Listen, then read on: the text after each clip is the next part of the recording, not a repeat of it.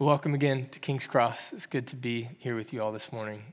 We're in Genesis chapter 22 this morning, so you can go ahead and be turning there. We are on the third Sunday of Advent, this time that we set apart in the Christian calendar, the Christian year, to look back to the first coming of Christ as a baby born in Bethlehem and to look forward to his future coming as the glorious reigning king. We're in the third week of Advent. We're in the fourth week of our Advent sermon series because we got a bit of a head start. And throughout these weeks, we've been thinking about this theme that God comes to us, which is at the heart of Advent. It's also at the heart of the whole Bible. That God created humanity to be in a relationship with him, and we rejected him. We turned away from him, but he did not leave us to the consequences of our choice, but rather he's been chasing after us since the moment that humanity sinned. And so we saw in Genesis chapter 3 that God comes to us in our shame. Adam and Eve sin against God, and they realize that they're naked, and they become ashamed, and God comes after them and says, "Where are you?" And he seeks them, and he makes a sacrifice for them, and he covers them and covers their shame. We saw 2 weeks ago that God comes to bless us. He comes to Abraham. From Genesis 3 to Genesis 11, everything's just getting worse and worse and worse. And in Genesis 12, he calls this man Abram at the time, and he says, I'm going to bless you. You don't have to do anything to earn it. You didn't deserve this, but I'm going to bless you, and I'm going to give you offspring. I'm going to bless your offspring, and I'm going to bless all the nations of the earth through you. Last week, we saw that after coming to Abraham several times, he comes to Abraham's wife, Sarah, who was cynical, who didn't believe that God could do what he said that he would do, and yet in his grace, he comes to the cynical. This morning, we're going to see that God comes with the sacrifice. Genesis 22, beginning in verse 1. After these things, God tested Abraham and said to him, "Abraham, here I am," he answered. "Take your son," he said, "your only son Isaac, whom you love. Go to the land of Moriah and offer him there as a burnt offering on one of the mountains I will tell you about." Abraham got up early in the morning, saddled his donkey, and took with him 2 of his young men and took his son Isaac. And he split wood for a burnt offering, and he set out to go to the place God had told him about. On the third day, Abraham looked up and saw the place in the distance. Then Abraham said to his young men, "Stay here with the donkey. The boy and I will go over there to worship. Then we'll come back to you." Abraham took the wood for the burnt offering and laid it on his son Isaac. In his hand he took the fire and the knife, and the 2 of them walked on together. Then Isaac spoke to his father Abraham and said, "My father." He replied, "Here I am, my son." Isaac said, "The fire and the wood are here, but where is the lamb for the burnt offering?" Abraham answered, "God himself will provide the lamb for the burnt offering, my son." Then the 2 of them walked on together. And when they arrived at the place that God had told him about, Abraham built the altar there and arranged the wood. And he bound his son Isaac and placed him on the altar on top of the wood. Then Abraham reached out and took the knife to slaughter his son.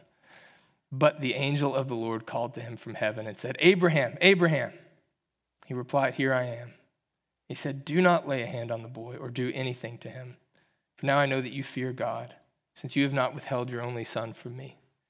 Abraham looked up and saw a ram caught in the thicket by its horns. So Abraham went and took the ram and offered it as a burnt offering in the place of his son. And Abraham named that place, "The Lord will provide." So today it is said, "It will be provided on the Lord's mountain." This is the word of the Lord. It's one of the most harrowing stories in the Bible. It's a haunting story. It's troubling. There's a reason that I emailed you yesterday and said, if you have elementary age kids coming to the service, you may want to think about doing something else with them. There's some stories in the Bible that are better read at an older age. It's a story that, if misunderstood, could do much more harm than good.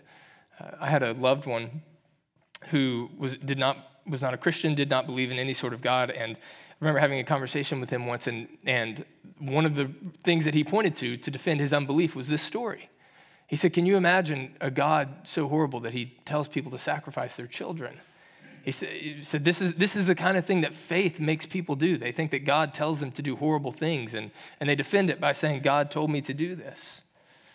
I think this is a grave misunderstanding of the story. And indeed, I think that if we mine this story, if we dig into it, we will find treasure.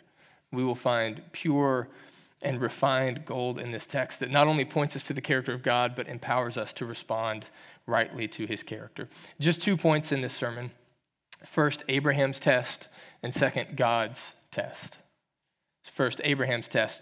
Background, which I've already alluded to this morning, is the promise. God comes to Abraham. He promises to bless him. He promises all these things, right? He says, I'm going to give you a land. I'm going to give you offspring. I'm going to give you a nation. I'm going to make you into a great nation, and I'm going to bless all the world through your offspring. But all of these promises are dependent on one specific promise, namely, I'm going to give you a son. And this is a big promise because Abraham is really, really old as his wife. They're decades past childbearing age. But God comes to him nonetheless. He promises this in Genesis 12, 15, 17, and again in Genesis 18, he comes to Sarah and says, it's not going to be through another wife that Abraham has a child. It's going to be through you. God has made crystal clear this promise to Abraham. I am going to make you into a great nation, and I am going to do it through a son that you and Sarah will have. And we get to Genesis chapter 21, and the promise is fulfilled. And Sarah miraculously has a child, and they name him Isaac, the son of the promise. Through him, God will make Abraham into a great nation, a nation through which all the people, all the ethnicities, all the nations of the world will be blessed. And into that context comes this shocking, terrifying, confusing, horrible command.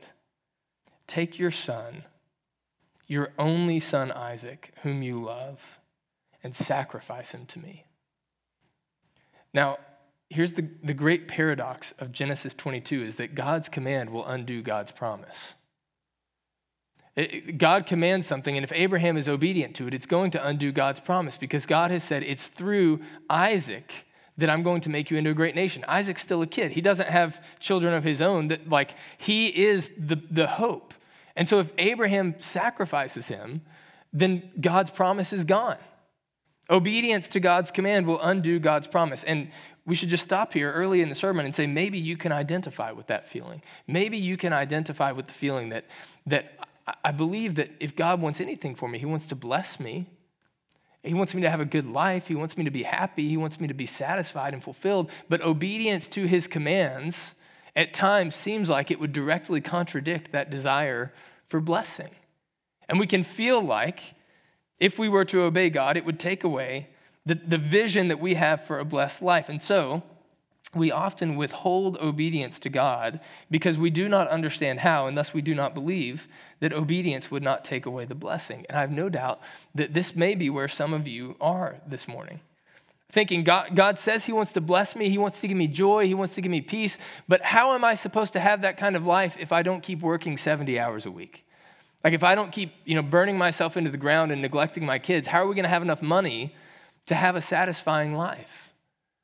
God commands holiness. In our day and in our age, there's little that we identify more with flourishing than sort of sexual liberation and the ability to just follow our own desires wherever they may lead us. And then we look at God's word and it commands the type of holiness that would require us to deny some of our appetites and desires. And we think, how can I be blessed and at the same time deny parts of me that seem so essential to who I am? We think, God says to forgive everybody. If I forgive that person and let him or her back into my life, how could I possibly be blessed? What if they hurt me again?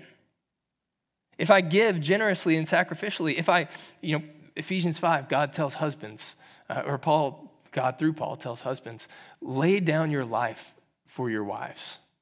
Love them the way that Christ loved the church. If I lay down my life and all my desires and preferences to serve my wife, how do I know that it's not going to go horribly for me?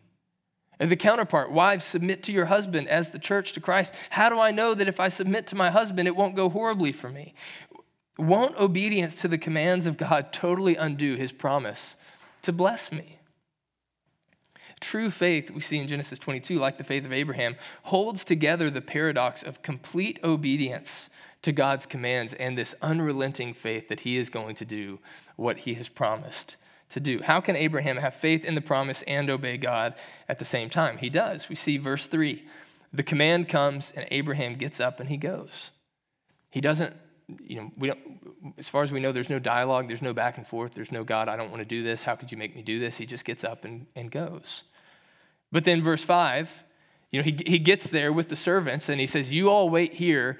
The boy and I will go up the mountain and we will come back to you. He has faith.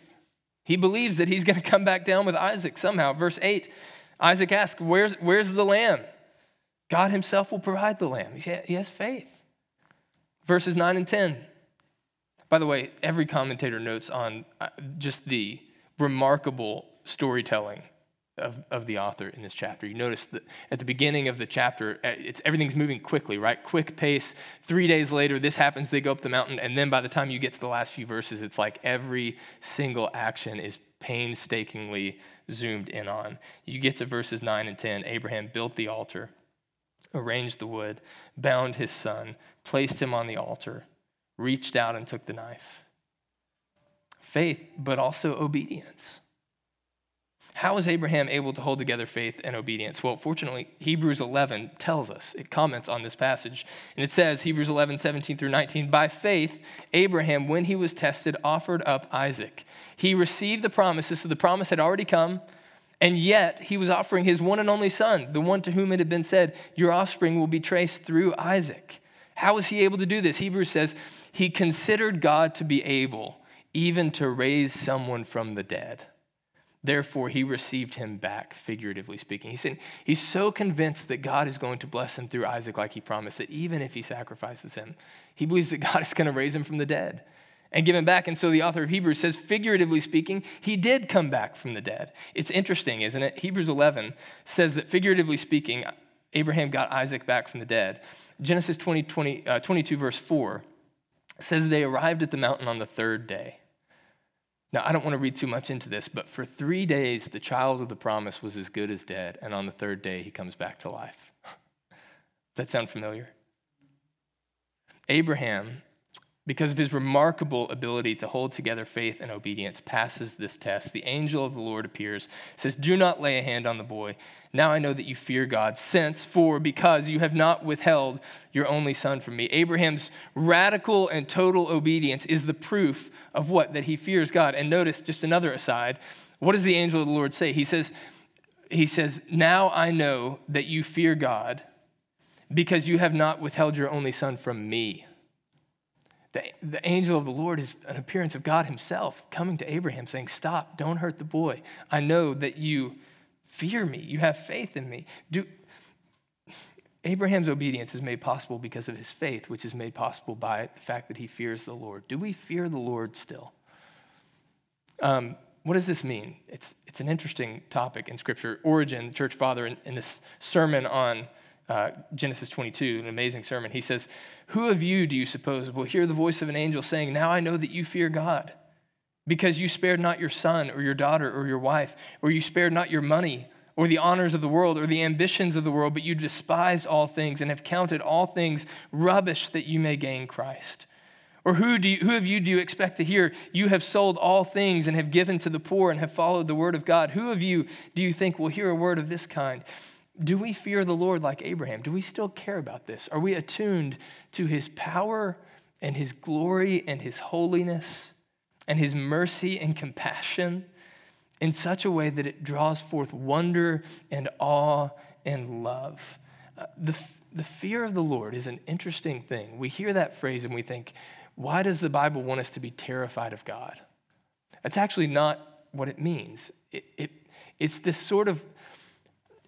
Imagine, it's a sort of combination. Imagine if you're like standing at the precipice of the Grand Canyon and you're just overwhelmed by how huge it is and how small you are. And now combine that with like, it's your wedding day and the doors in the back of the sanctuary just opened and you're seeing your bride walk down the aisle for the first time and thinking how overwhelmingly beautiful she is and how fortunate you are. Like the combination of those feelings is what the Bible means when it talks about the fear of the Lord. It's awe, it's wonder, it's reverence, yes, but it's not terror.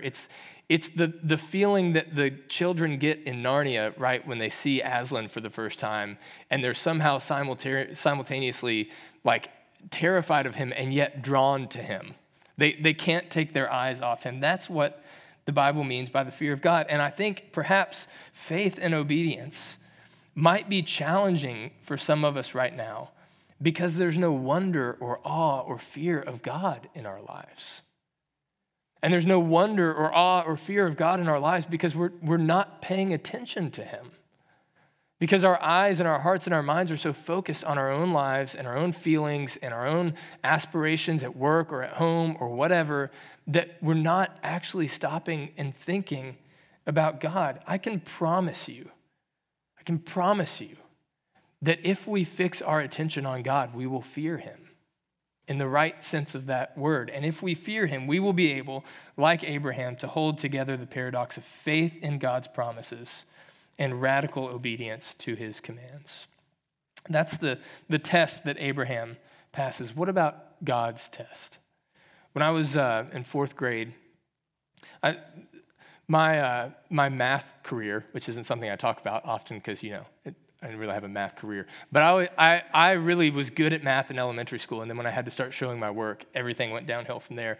But in fourth grade, we would do these things called board races. I don't know if any of you all did these, where there would be a series of problems written on the board, multiplication and division, and two students would go up and race to see who could correctly finish them all first, which seems like the kind of thing that you may not do in schools today, but we did.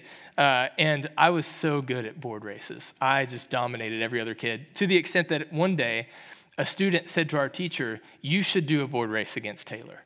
I was 9 years old, okay? And this puts the teacher in an awkward spot, right? Because she can't very well say, "No, I'm not going to do that," because then she looks like she's scared of something. But if she does it and she loses, it makes her look bad. And in the end, indeed, she did lose. I beat the teacher in a board race in fourth grade.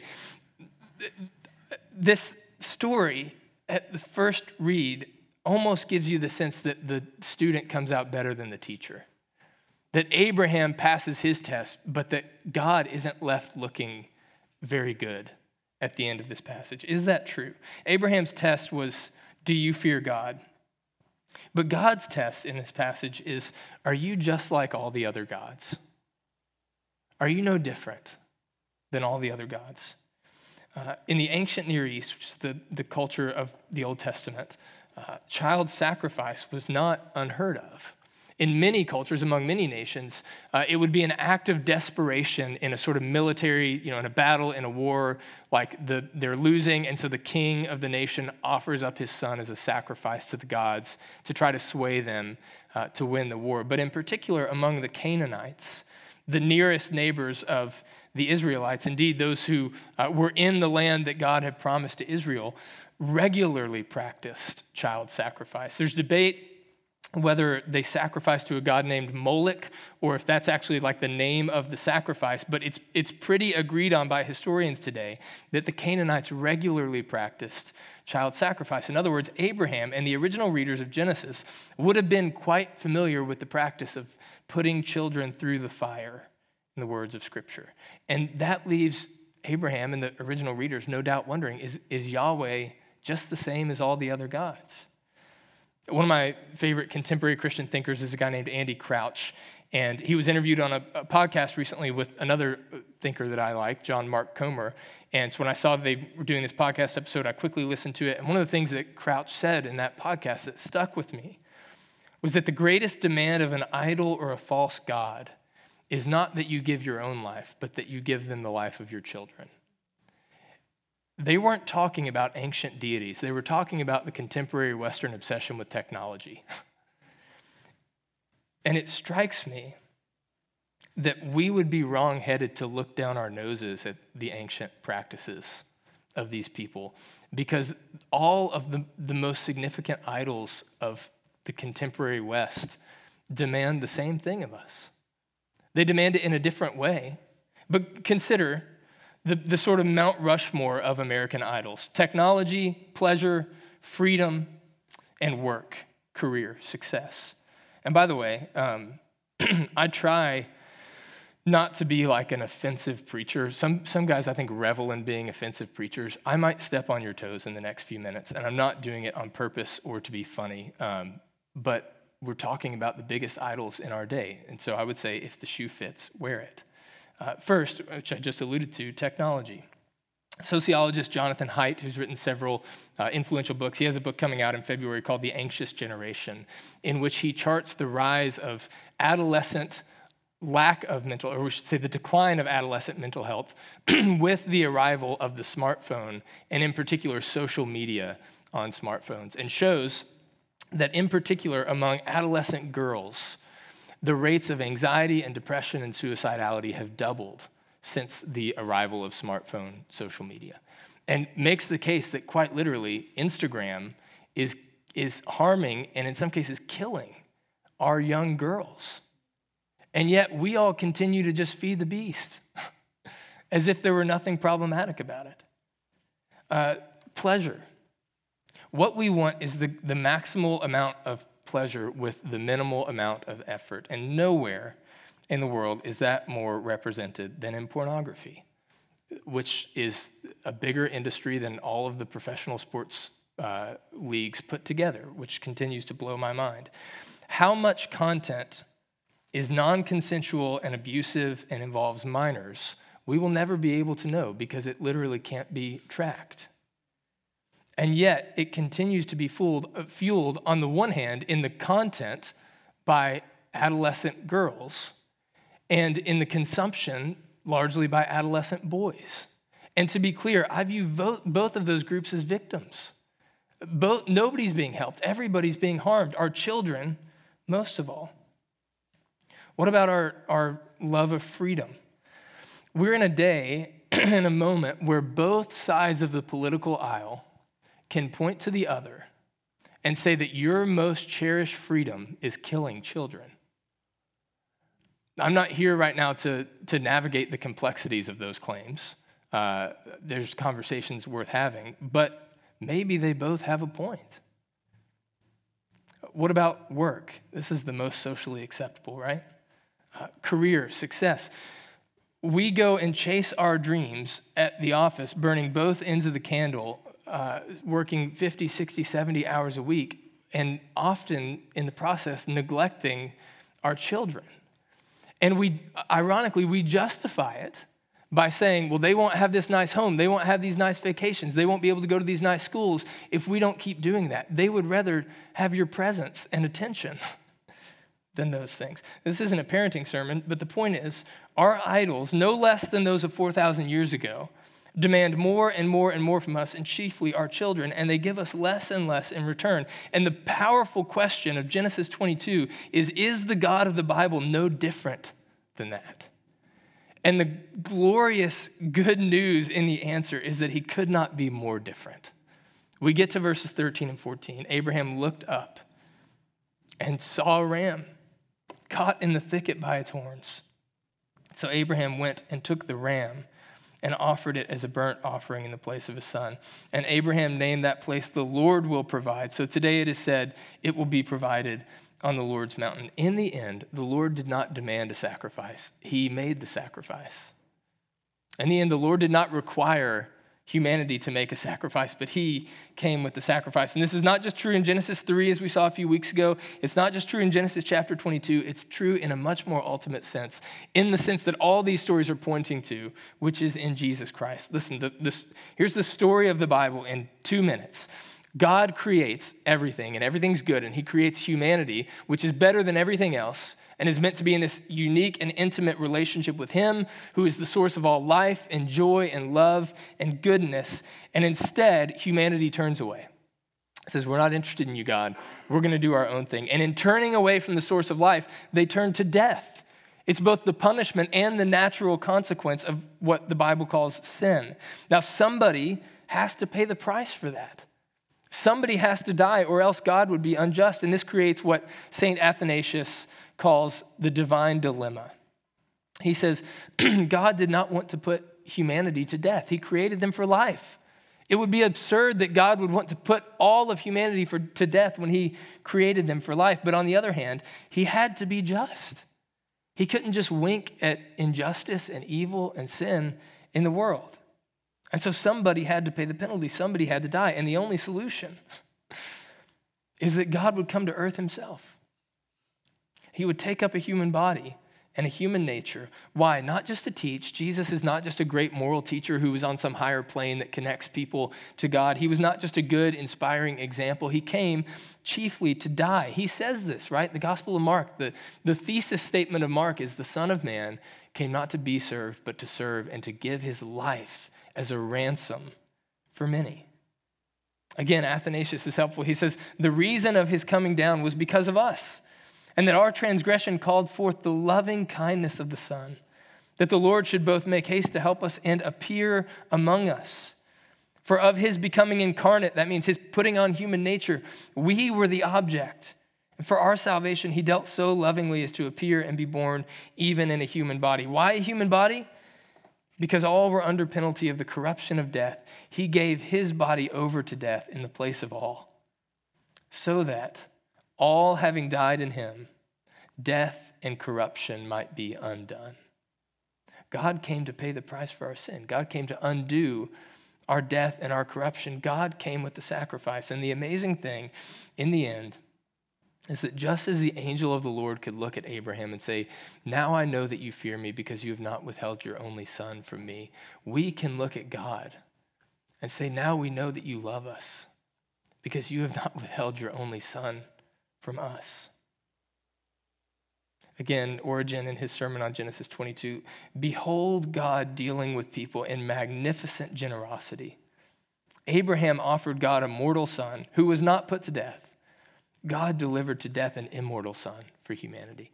Abraham offers his mortal son who does not have to be put to death, but God, for the sake of humanity, offers his immortal son and puts him to death to pay the price for human sin. Consider the similarities and the differences in Isaac and in Christ. Both are children of the promise. Isaac is the promised child to Abraham. Jesus is the promised child to Eve. Way back in Genesis 3, I'm going to send one of your offspring who's going to fix everything that you have broken. In time, on a particular day, God says to Abraham, go and sacrifice your son. But from eternity past, God the Father and Son and Spirit have agreed that the Son would go to earth and offer himself as a sacrifice for humanity. Isaac had no idea what was happening, but Jesus lived his whole life knowing the purpose, the chief purpose of me coming here is to die for people who hate me. Isaac has the wood for the sacrifice strapped to his back as he climbs the mountain. Jesus carries his wooden cross up the mountain. Isaac asks his father, where's the lamb for the sacrifice? And he gets reassurance. God's going to provide it. Jesus in the Garden of Gethsemane crying, tears of agony. Father, if there's any way, can this cup pass from me? He gets no such reassurance. He knows there's going to be no lamb as a substitute because he is the lamb who is the substitute. Right before Abraham sacrifices Isaac, the angel of the Lord speaks and says, don't do it. But Jesus is on the cross and he cries out, my God, why have you forsaken me? And he hears nothing. And the only sound is the voices of the crowds mocking him, saying he trusts in God. Let God save him. But on the third day,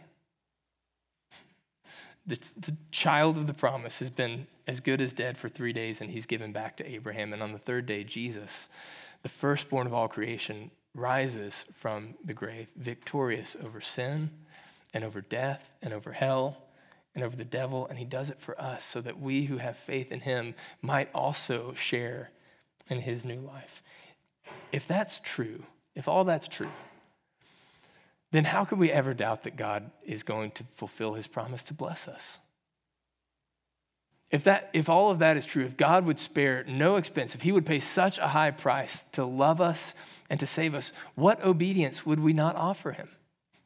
Wouldn't we trust, like Abraham does, that our obedience to God won't undermine God's blessing of us? As Paul says in Romans 8, he did not even spare his own son, but gave him up for us all. Won't he also give us everything else?